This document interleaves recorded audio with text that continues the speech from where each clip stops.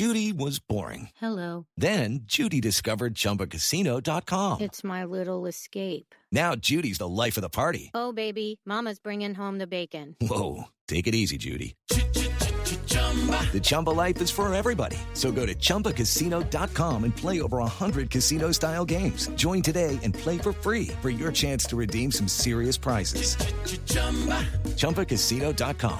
No purchase necessary. Void where prohibited by law. 18 plus terms and conditions apply. See website for details. Hello and welcome to this week's episode of Who Killed Amy Mihaljevic. On this week's episode, I will be discussing and concluding the case of who killed Shakira Johnson. My special guest of the week will be one Levon Putney of WCBS New York. He was the man that I followed around as a cub reporter / intern back in 2003 when this case first broke. And Mr. Putney has more insights into this case than I had ever imagined.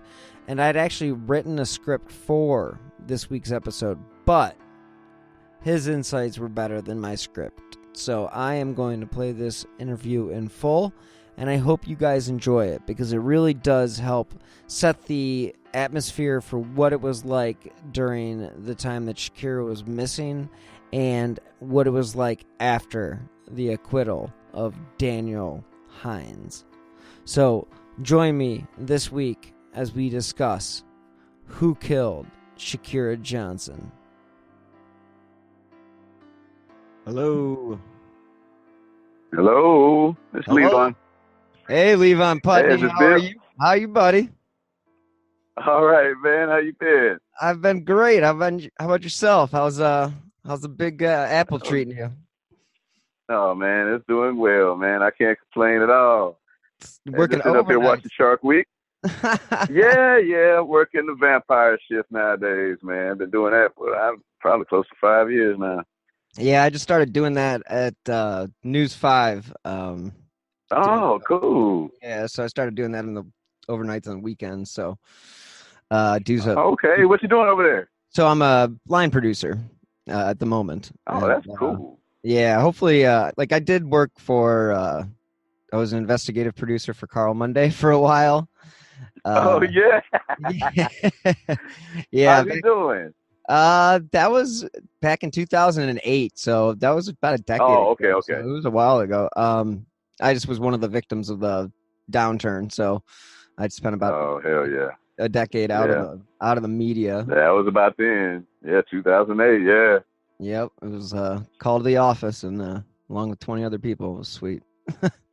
Oh, damn. Well, hey, man, we all land on our feet. I'm glad you have, and glad everything's working out. Yeah, we definitely, it's been a circuitous route, but back to where I want to be, and I'm happy doing what I'm doing. And I did the Who Killed Amy Mihaljevic podcast, and that generated a lot of buzz, and a lot of downloads, and ended up on ID channel, and probably got me this job at Channel 5. Oh, that's sweet. Yeah, so I mean, it was very, very successful, and I got a lot of great interviews too with the father and the chief of police and all the different. The chief of police at the time? No, well, the chief of police now, and then he was the officer that spoke with Amy's class the day that she actually went missing.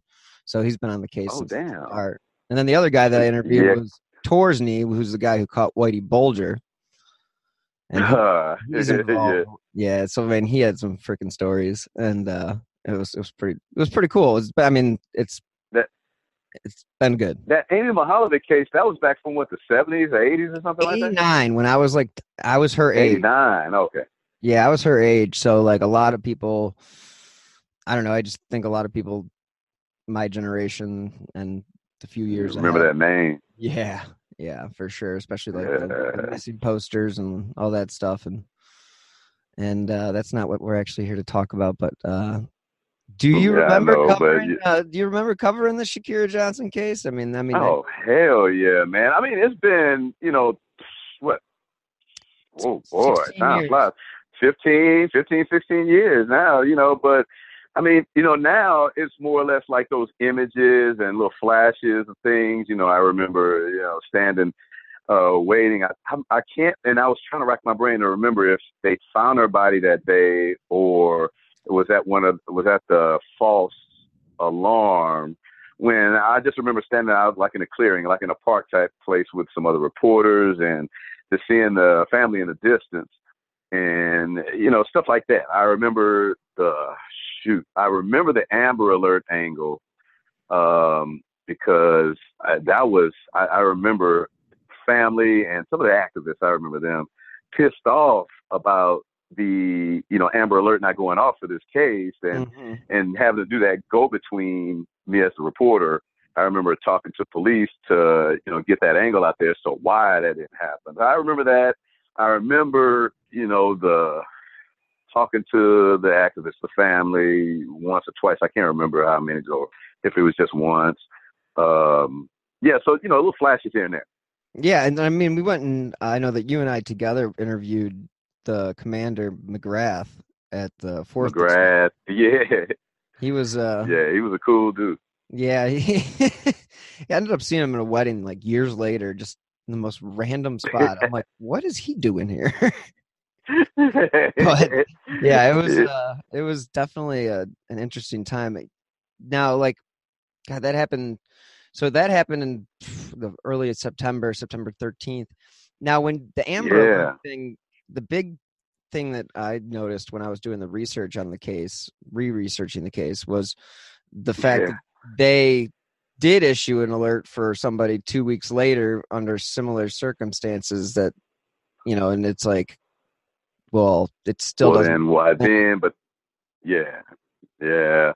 I remember the reasoning was something to the effect of they didn't have the description of the man, and for an Amber Alert to trigger, you need to know who is taking, and there was that. They had a description of the car, and they saw her in the back seat. But I can't remember their description of whoever the man was, but I remember police saying, that's something you need to know who is taking for them to issue. That's weird. Doesn't that seem sort of like I guess it helps in getting the answer, but shouldn't the fact that she's missing still be out there? I know, yeah. And on the end of it being out there, it was, because remember how much we covered that story. Was that around the time or right before, we started talking about Amanda Berry and Georgina De Jesus? It was a couple years. I can't remember. It was like 3 years before. Yeah, I think that was. Yeah, and so with Shakira's case, you wanna, and you think about the spirit of Amber Alert, you think that, why not? But on the other end, when it comes to policing and the law end of it, I guess I can understand why they need more specifics, because you don't want those false alarms to turn into some kind of, maybe, pitchfork crowd coming after somebody who they think may have been that person. Or when it gets to court, if, it gets to court, then you're talking about,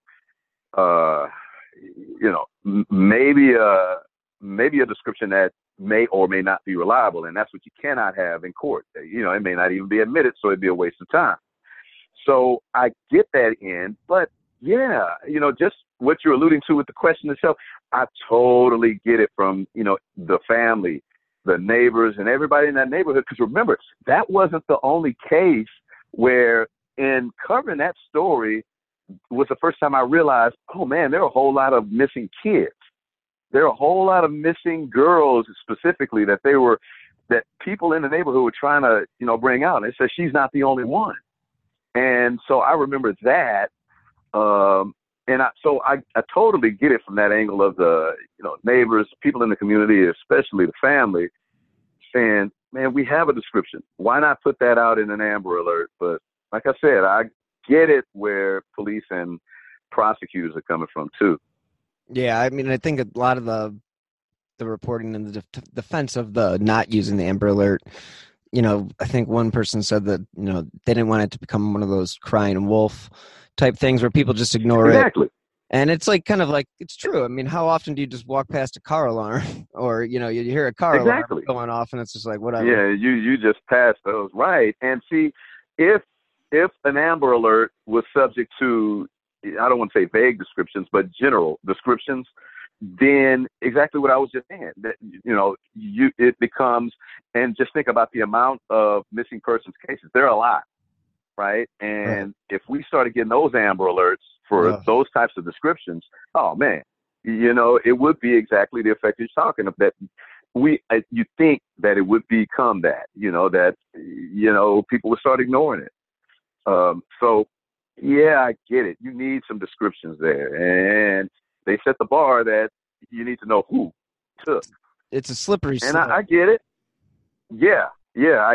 But I get it, because that is more of an admissible thing in court, and that has to be remembered. It has to stand on a legal end too. And, it's just one of those tough things which, it didn't apply in this case.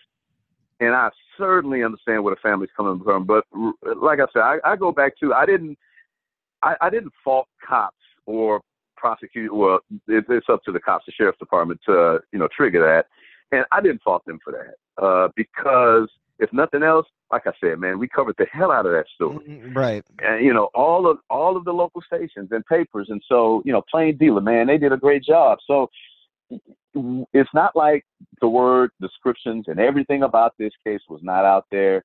It was just a matter of, that extra thing at the moment, that Amber Alert, became a who knows if that was, that was a certain side angle. Yeah.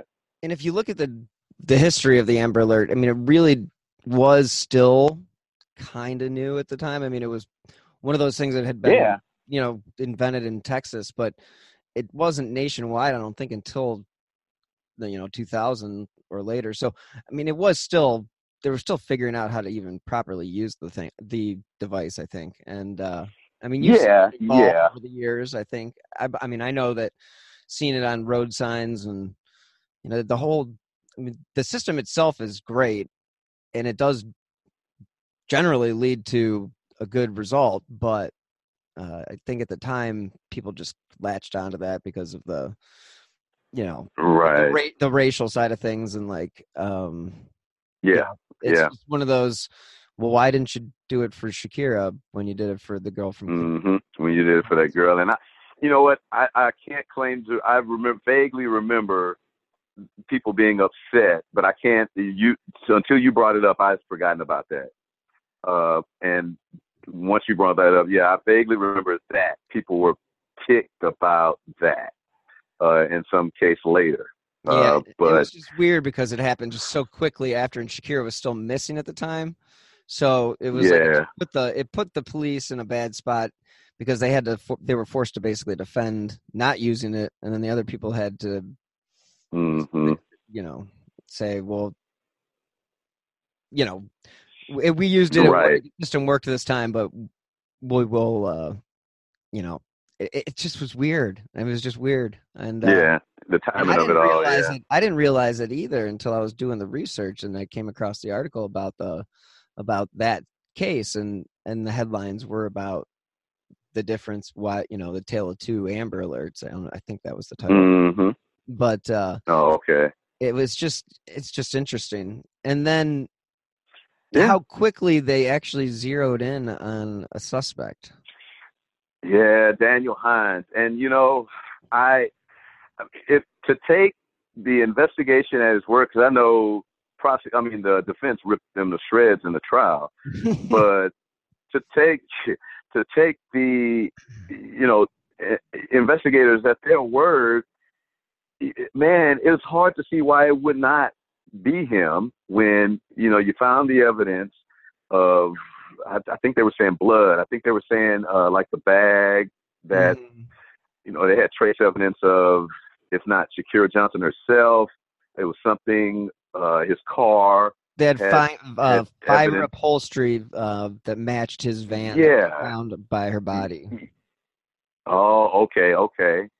See, and you start adding that stuff up, and that's why I remember at the time, once he was the suspect and all this started coming out, then, it almost seemed as if, all right, well, looks like they may have their guy, and once they started talking about the, other cases of him with underage girls, Mm-hmm. And it's like, well, hell, well, who else may be out there? And, who is this dude? But man, it was hard to see that case not panning out. And it didn't. And I don't know whether to blame the judge for not allowing some stuff in the trial, Right. or, the jury just, hey, you have to have beyond a reasonable doubt. And evidently there were some, in that group of 12. And so man, that was something else. But I mean, we were at I know that there were time people, also, I think that, I was gonna say we were also like running on that reasonable doubt. That was like kind of the thing at the time. It's kind of it's gotten better, but I mean, yeah. But I mean, look, if you're prosecution, you have to go into a case like this understanding, and same thing with defense. You have to understand what the other side is going to key in on, what they're going to try and do and say with the evidence. And I don't know what happened with prosecution, or even if, and they did point out, defense did, that you never know how things could be transferred as far as trace evidence, and it apparently worked. But man, once that trial fell apart, that it was almost feeling as terrible for the family as it was when I just seeing their reaction when Shakira was when she was found. right. And I can't, like I said, trying to remember back to 16 years ago, man, time flies. Yeah. You can't remember all the specifics, but No. I can remember, I can remember, feeling, I can remember tearing up one, and I just remember that clearing where we were. I cannot remember if that was when they found the body or if it was a false alarm. But I just remember watching the family in the distance, watching the mother. She was pacing for a second, but then would stop and talk, like she was talking to relatives that were standing there with her. And I just remember at a point just thinking about the girl and thinking about the helplessness of that mother. And I just started tearing up. I was right there in the middle of, other reporters, and we were just standing around watching and waiting. Mm-hmm. But, just to think about that at that moment, it was just one of those things that you don't forget.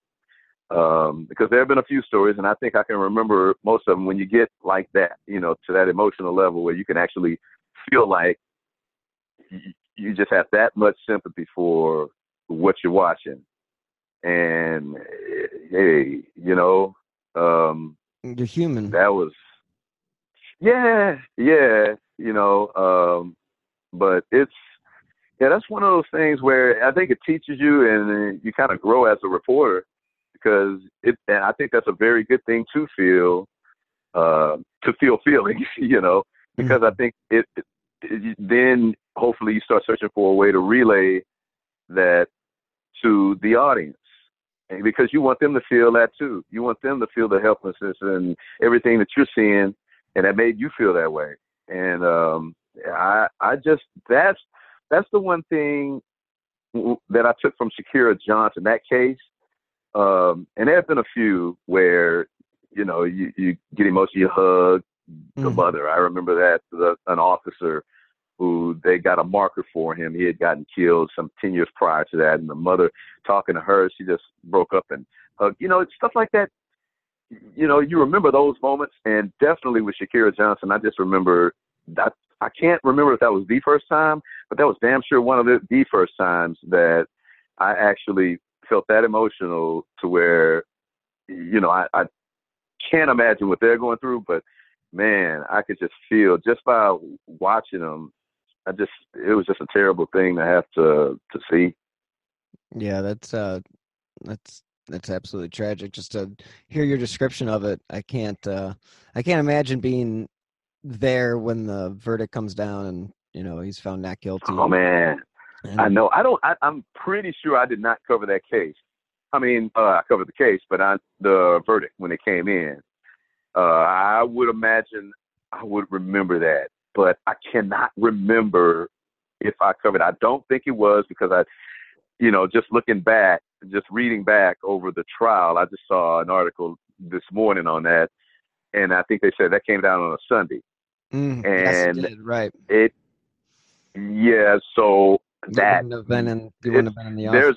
There's likely not, but we used to call people in, so, but I would like to think that I would have remembered had I covered, but I don't know. I really can't say, but I just know, just thinking about it, I'm like, damn, really? He got off. Because, everybody figured, hey, man, they have this guy. Dead to rights. But, yeah. They said after after the verdict, there's nobody else, don't expect us to go after anybody else. Yeah, because they police felt they had their guy. Yeah. Yeah. And I don't know, but another interesting part about that was prior to Daniel Hines being named, I just remember covering and just talking with folks in that neighborhood, if not those activists and the relatives. Hey, man, there were all kinds of, people guessing as to who, and there was speculation about the family or, some other people.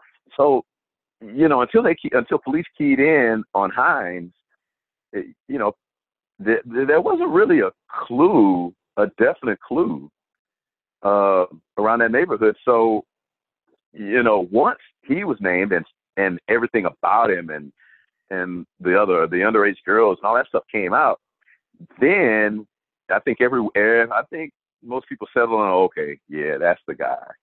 And maybe police had it right, and it's, I guess, good if he still locked up? Because I think he still locked up on those other things. I believe he still is in jail. Yeah, and so he prisoner. But so he knows the answer to that, whether or not he actually did kill Shakira Johnson. And if he's in prison right now, at least he is where he's supposed to be if he indeed did kill her. I know the police sure did present some evidence that damn sure added up in my book, but evidently the jury didn't have that beyond a reasonable doubt that they could go with it. Well, unfortunately, he was released on July 11th. He was released? Yep. Oh, well, that's interesting. You mean like as in earlier this month? Yep. Oh, wow. Yeah, talk about timing. Yeah. He served his full 12 years. Shakira Johnson. Well, yeah, it has been that long now. Jeez, if you hadn't, yeah. And like I said, man, Bill, time flies, man. But what was one of the funniest things too? This happened, 2003, and I came here to New York in 2006. And not long after, when I got hired here, I was covering New Jersey for the station. Okay. And not long after I got here, I had to cover a story in Perth Amboy town in Jersey. And I remember the mayor's spokesperson's name was Shakira Johnson.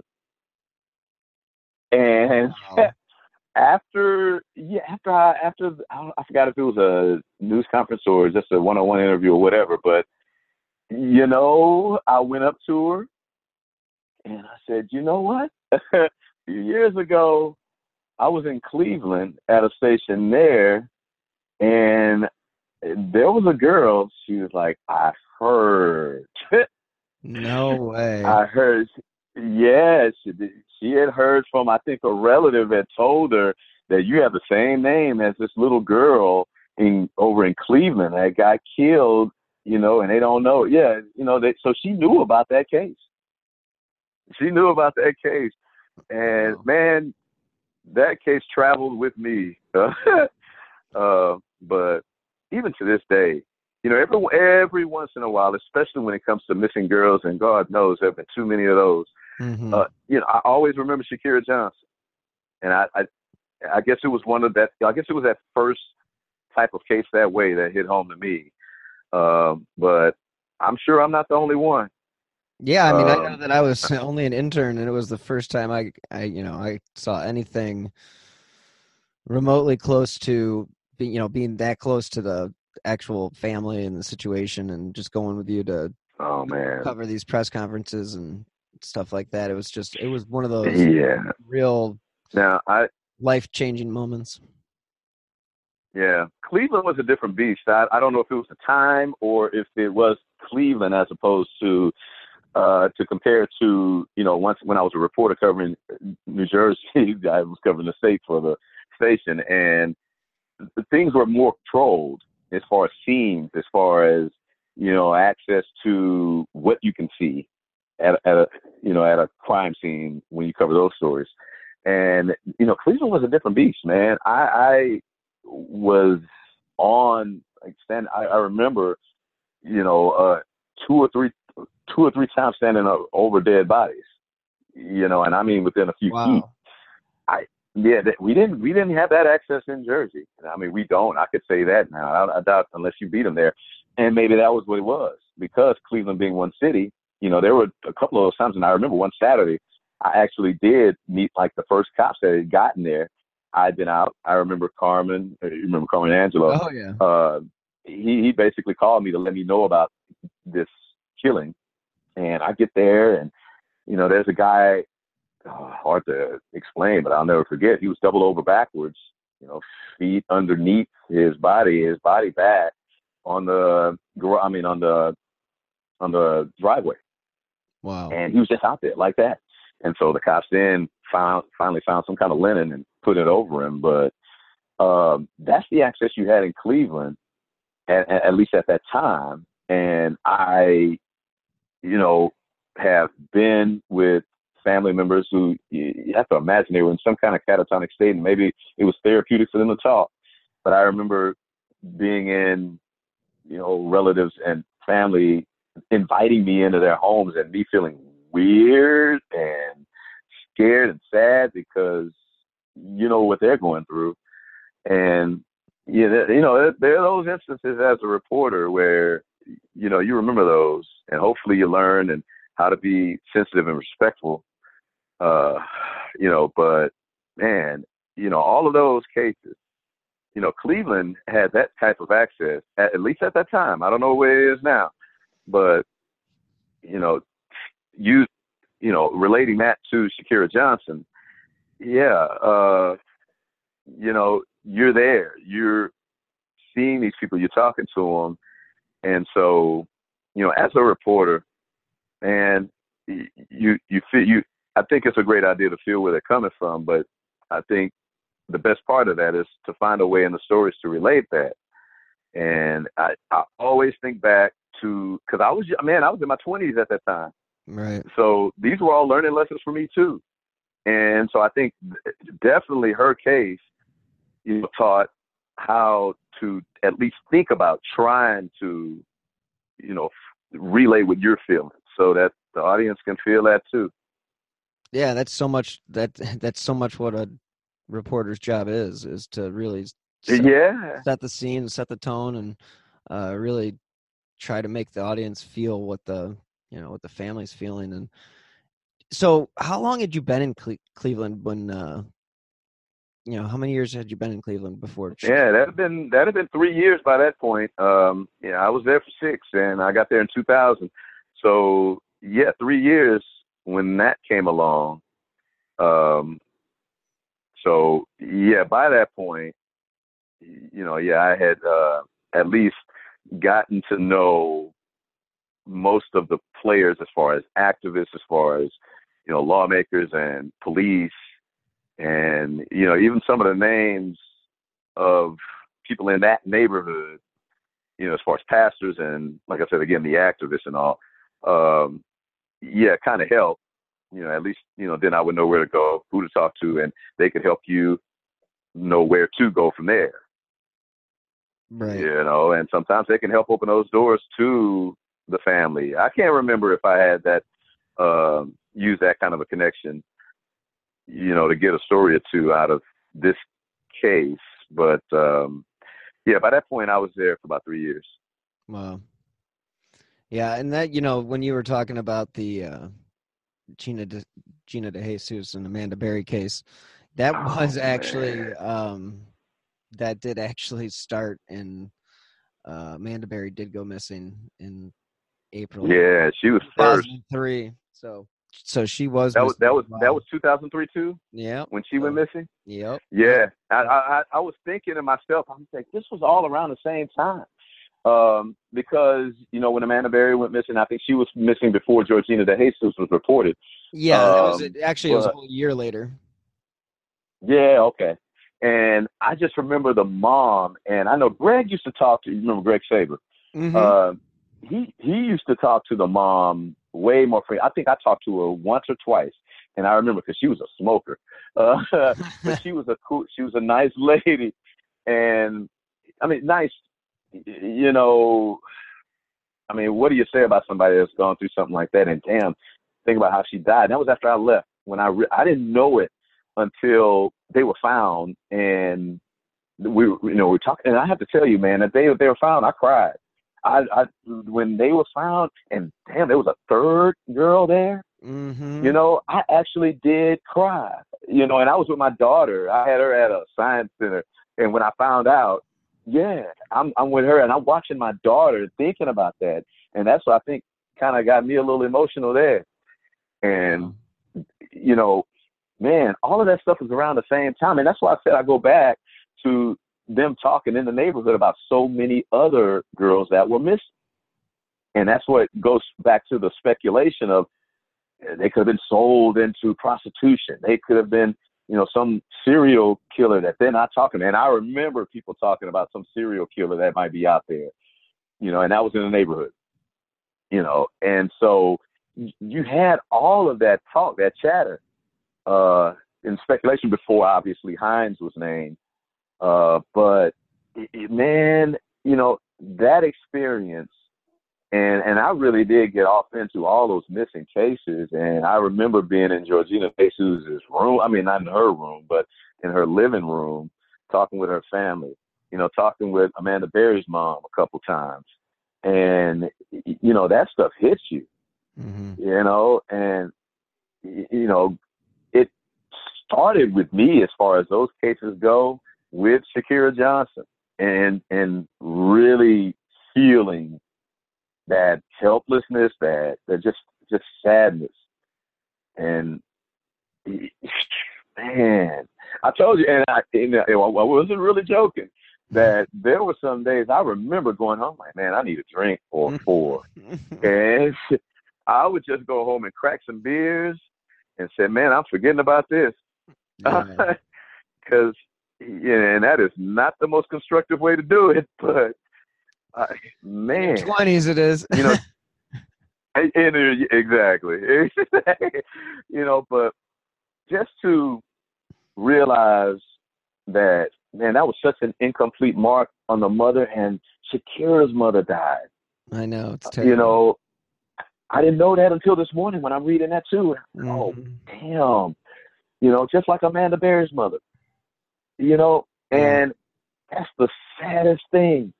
No, even Amy Mihalovic's mom passed away in 2000. I mean, there's no resolution for those. Yeah. And that's just that those last few breaths, at some point what they were thinking about. Yeah. And I'm saying those were some terrible cases. I mean, great, the end story for Berry and De Jesus, but when they found Shakira, that was one of those. Yeah. So tragedy. I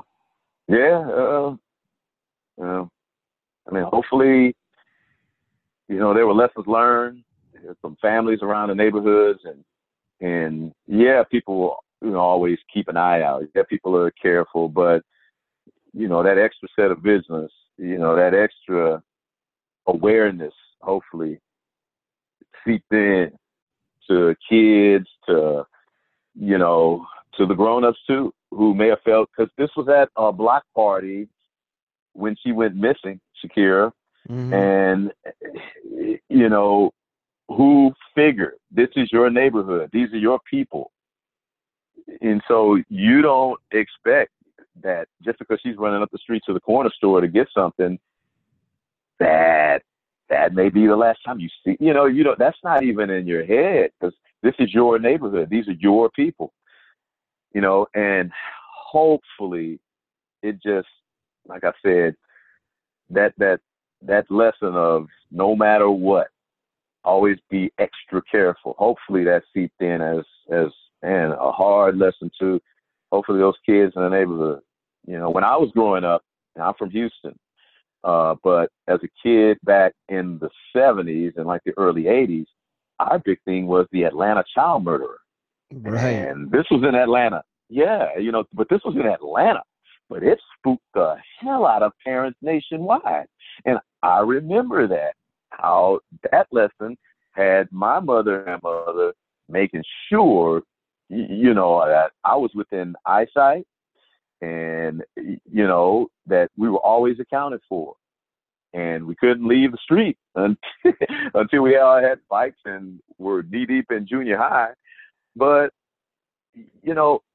that relating to this Shakira Johnson's case, like I said, man, if you want to say bright spots in this, hopefully it taught people to, even in your own neighborhood, be extra careful.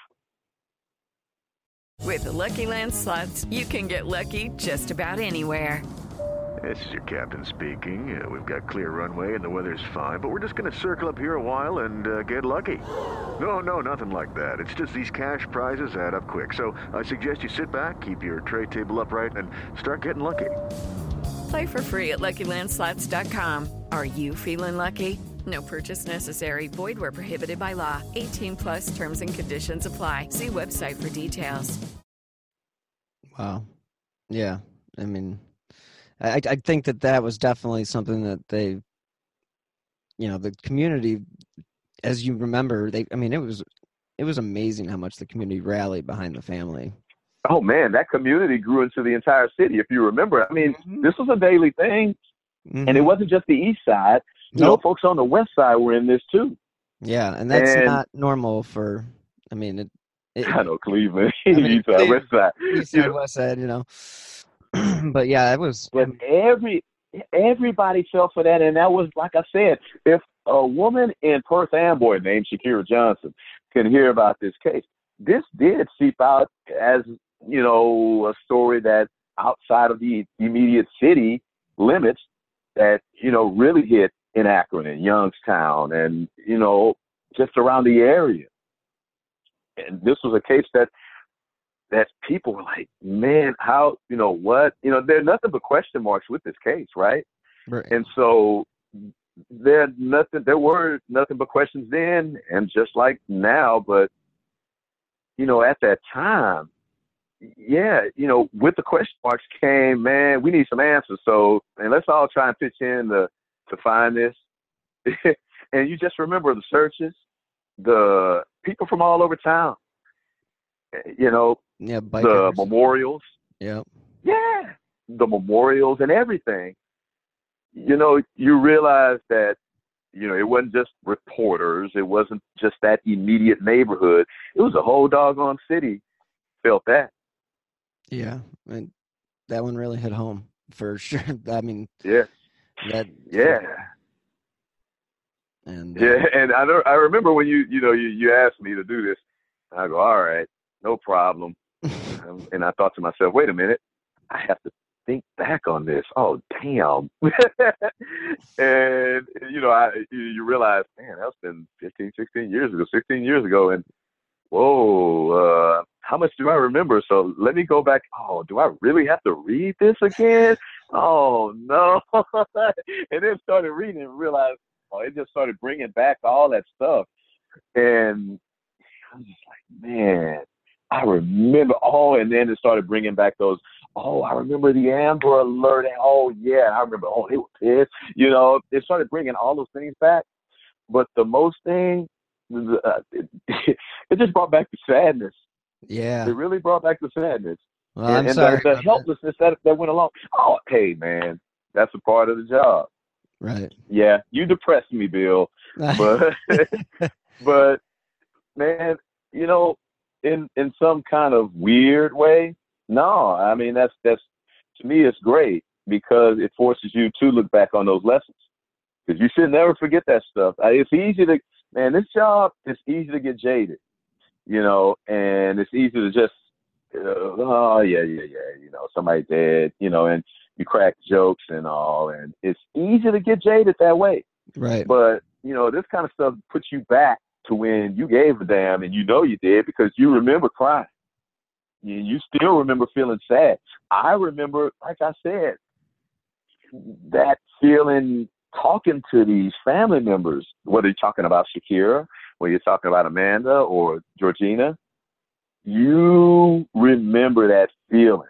Like, man, I am not supposed to be here right now. In these people's living room talking to them, ooh, I feel terrible. Ooh, and I have no answers for them. Yeah. You know, and that's the worst.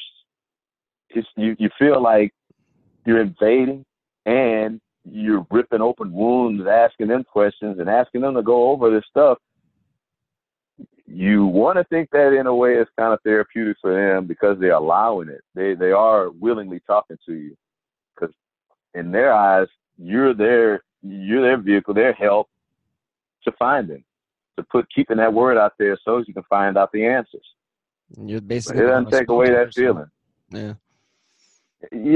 Yeah, but it does not take away that feeling. And I think, like I said, you getting me to come back and revisit this, I think it helped, you know, keep those lessons alive in your head because, you know, now I'm anchoring. I don't report anymore, so I'm detached on that level too. And you want to always remember that because I'm writing all these stories every night. Mm-hmm. And, you know, when these types of stories come, you don't want to be that. You don't want to be detached because that'll come across to your listener. And you want your listeners to care about your audience, to care about what you're giving them so that if there is a way to help that they can, or that they can feel the story itself, you know, just in case they are able to help in some kind of way. You know, because if people don't feel it, then they're not as apt to want to care. And that's why so many people latched on to Shakira Johnson, because people care, man, did we care about that when that came on all that every day. And this was only a month before I think they started zooming in on Hines, right? I think it was like a month or two. It was about Hines was actually, I think, a few weeks.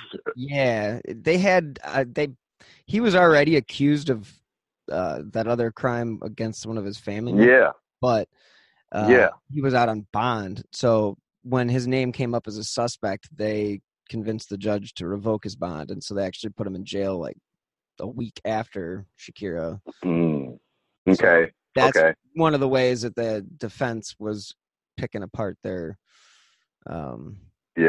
theory on when Shakira would have been placed in the field. Yeah, and you know, but the fact that he got away,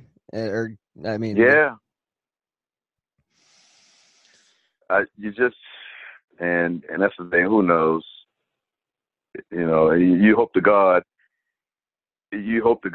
it wasn't him now because he's out. Mm-hmm.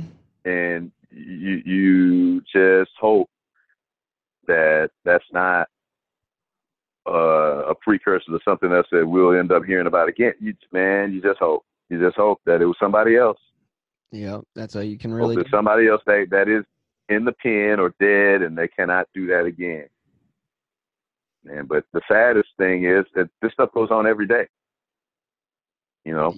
Yeah. And as far as missing kids, parents going out of their minds, you know, and this is every day. And so, like I said, man, putting this word out there, covering these stories, you cover them and you cover another one and another one and another one. It's easy to get jaded and not care or not allow yourself to care, really, because we're all humans. And we, deal with these kinds of circumstances in a lot of ways by not allowing ourselves to feel. So that may help in terms of your own well-being, right? But the hardest part is to realize that true care is to actually help yourself deliver a better story.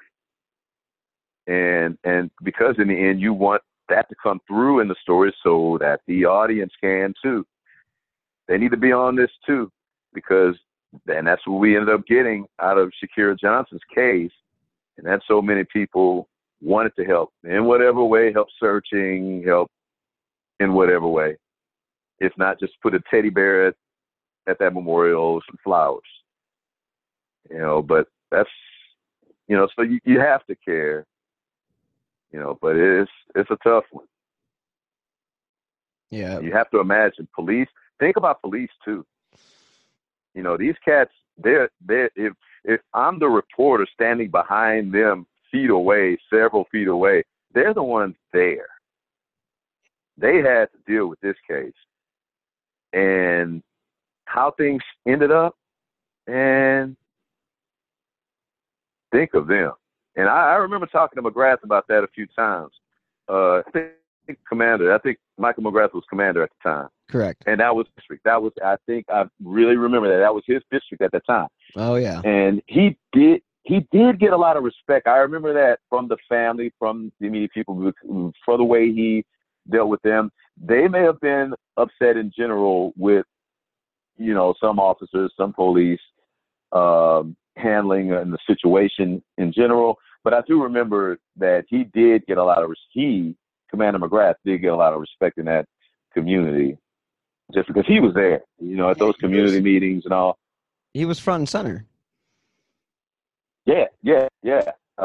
So, but not just him, but think of the officers, the detectives that were actually dealing with those family members.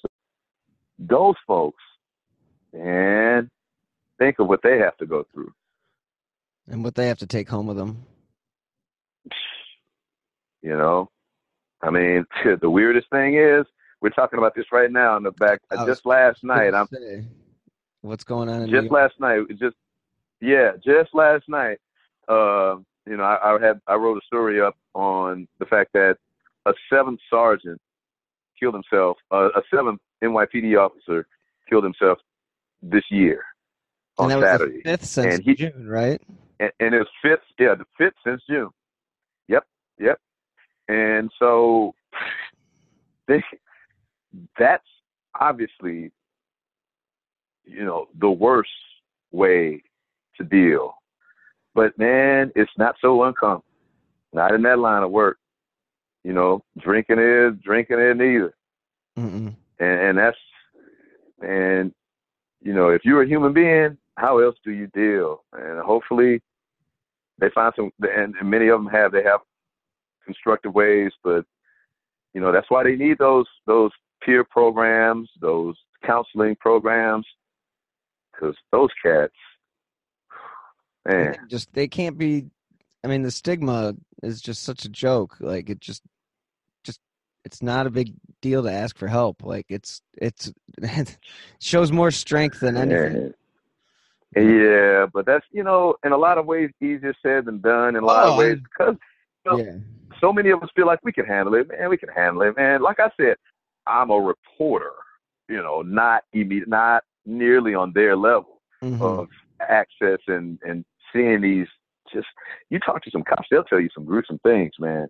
But even I feel the need, like I said, to go home and drink that day away. Man, just imagine where they come from. Yeah. And then have to deal with the family, those detectives who talk to them and have to kind of be counselors. If you're a good detective, you're probably knowing that you're talking to these family members. and knowing that sometimes they're going to lash out at you, you have to remain steady and have to be sympathetic and have to continue to be that way, even though some of those folks, they may lash out at you.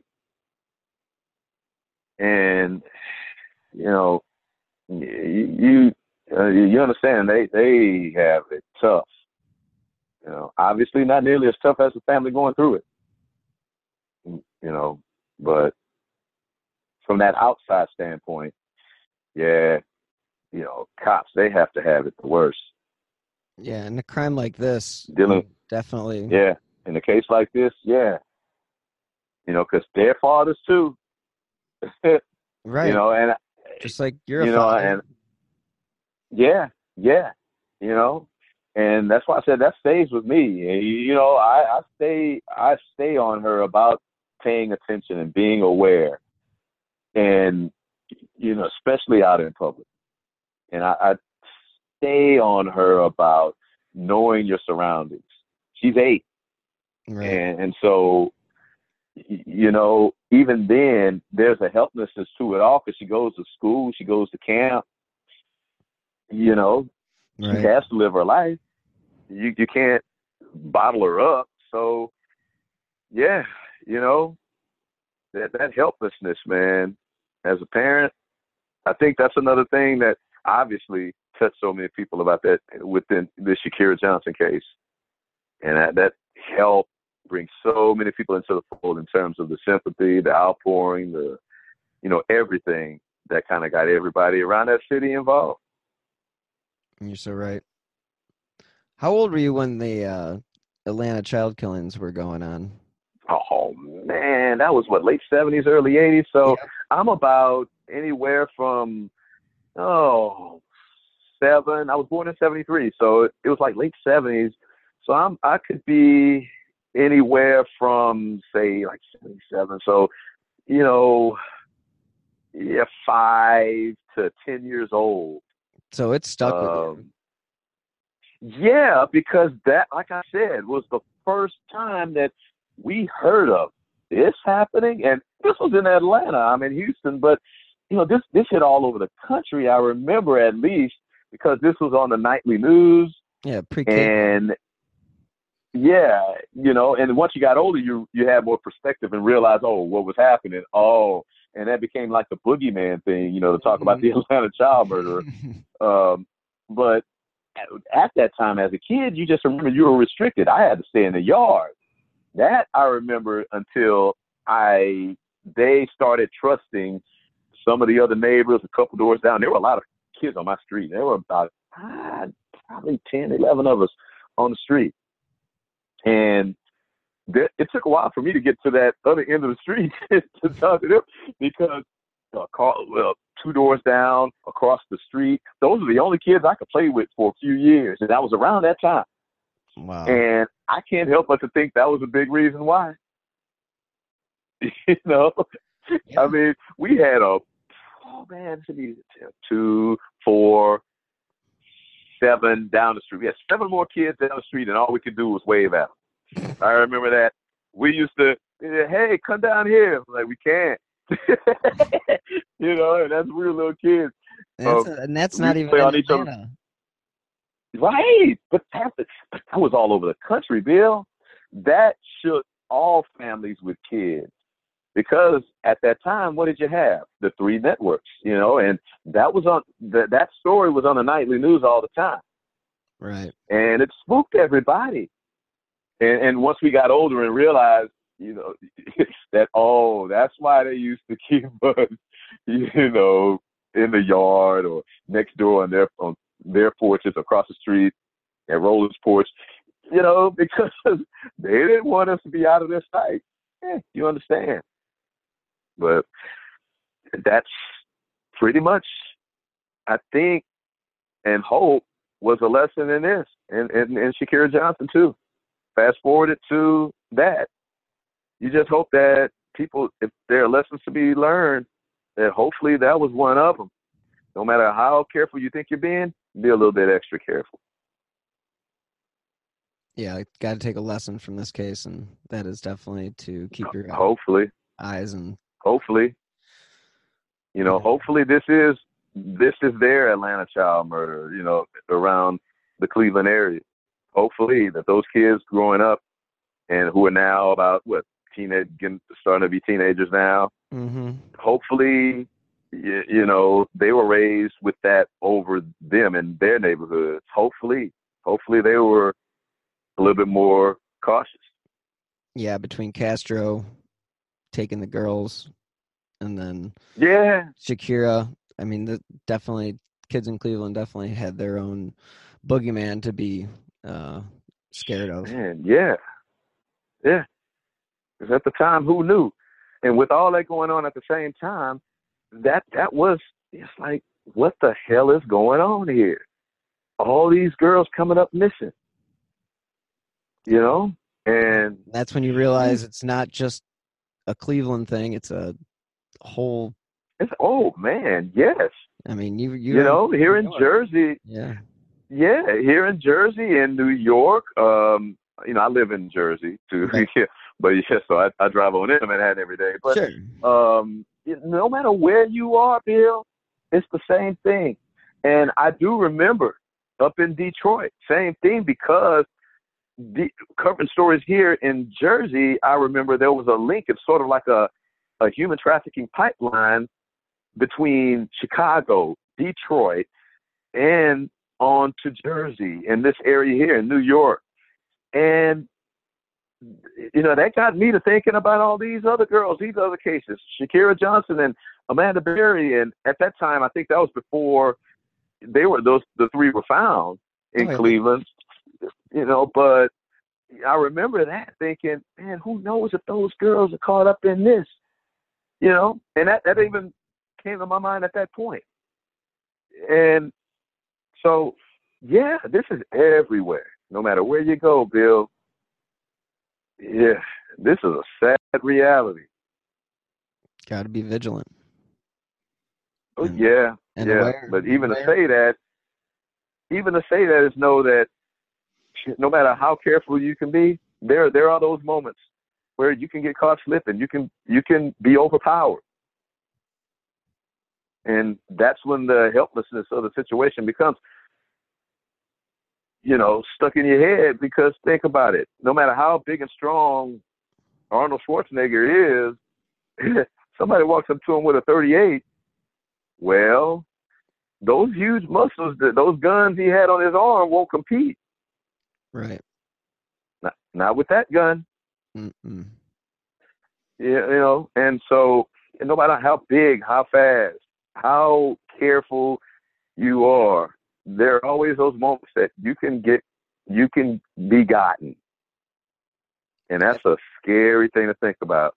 And I think we all can think about those moments in our lives too, where we've like slipped up or done something stupid and kind of are lucky to, you know. But for the grace of God, man, you know, and you have to feel fortunate.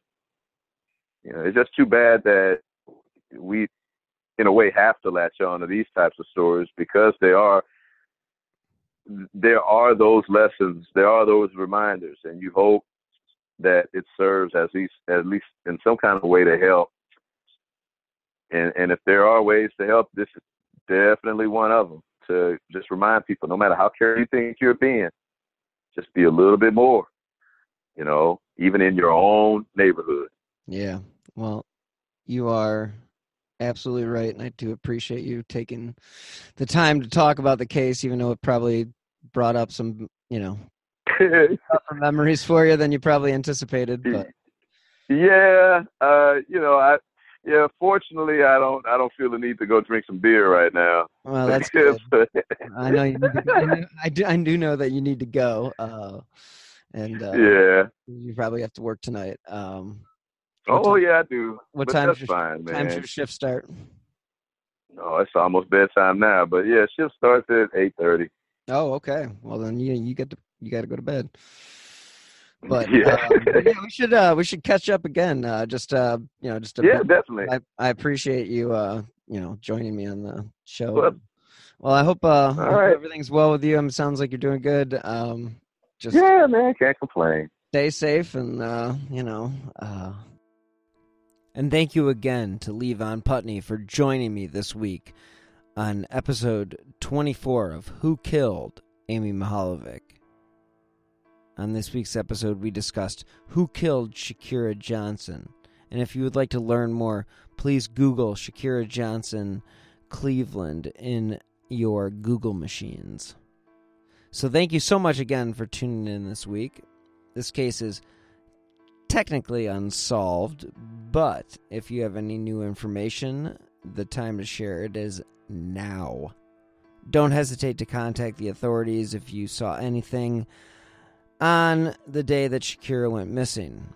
Anyone with information can call the Cleveland FBI at 216-522-1400.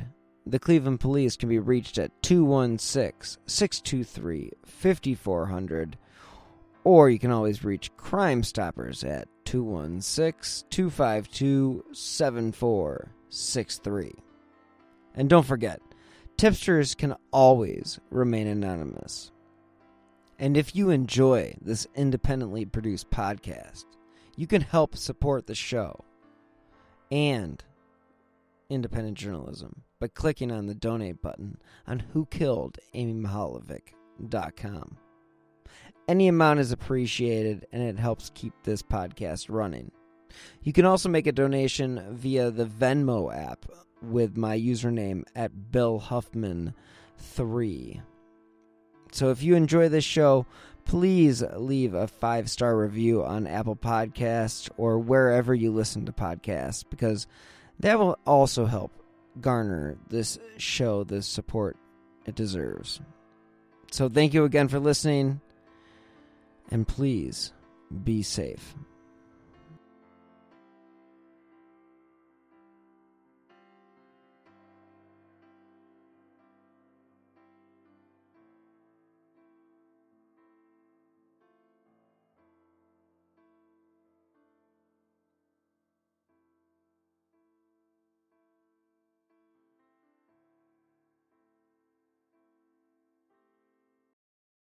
"3 AM, the comedy horror podcast that holds weekly gatherings around the campfire. Let me tell you what you're going to get. You're going to hear stories about demonic possessions, prison stabbings, skinwalkers, glitches in the Matrix, cult leaders, missing 411, night marchers, Operation Paperclip, Mesopotamian devil worship, and so many monsters it'll give Kanye West a runaway for his money. Pop and meme culture also aren't off topic. A camp where laughs and scares are constantly competing for first place. We're just a group of friends, trying to bust each other's balls, find the best stories, and expand the circle in the process. 3 AM, the comedy horror podcast not for the faint or fragile of heart. Let's go.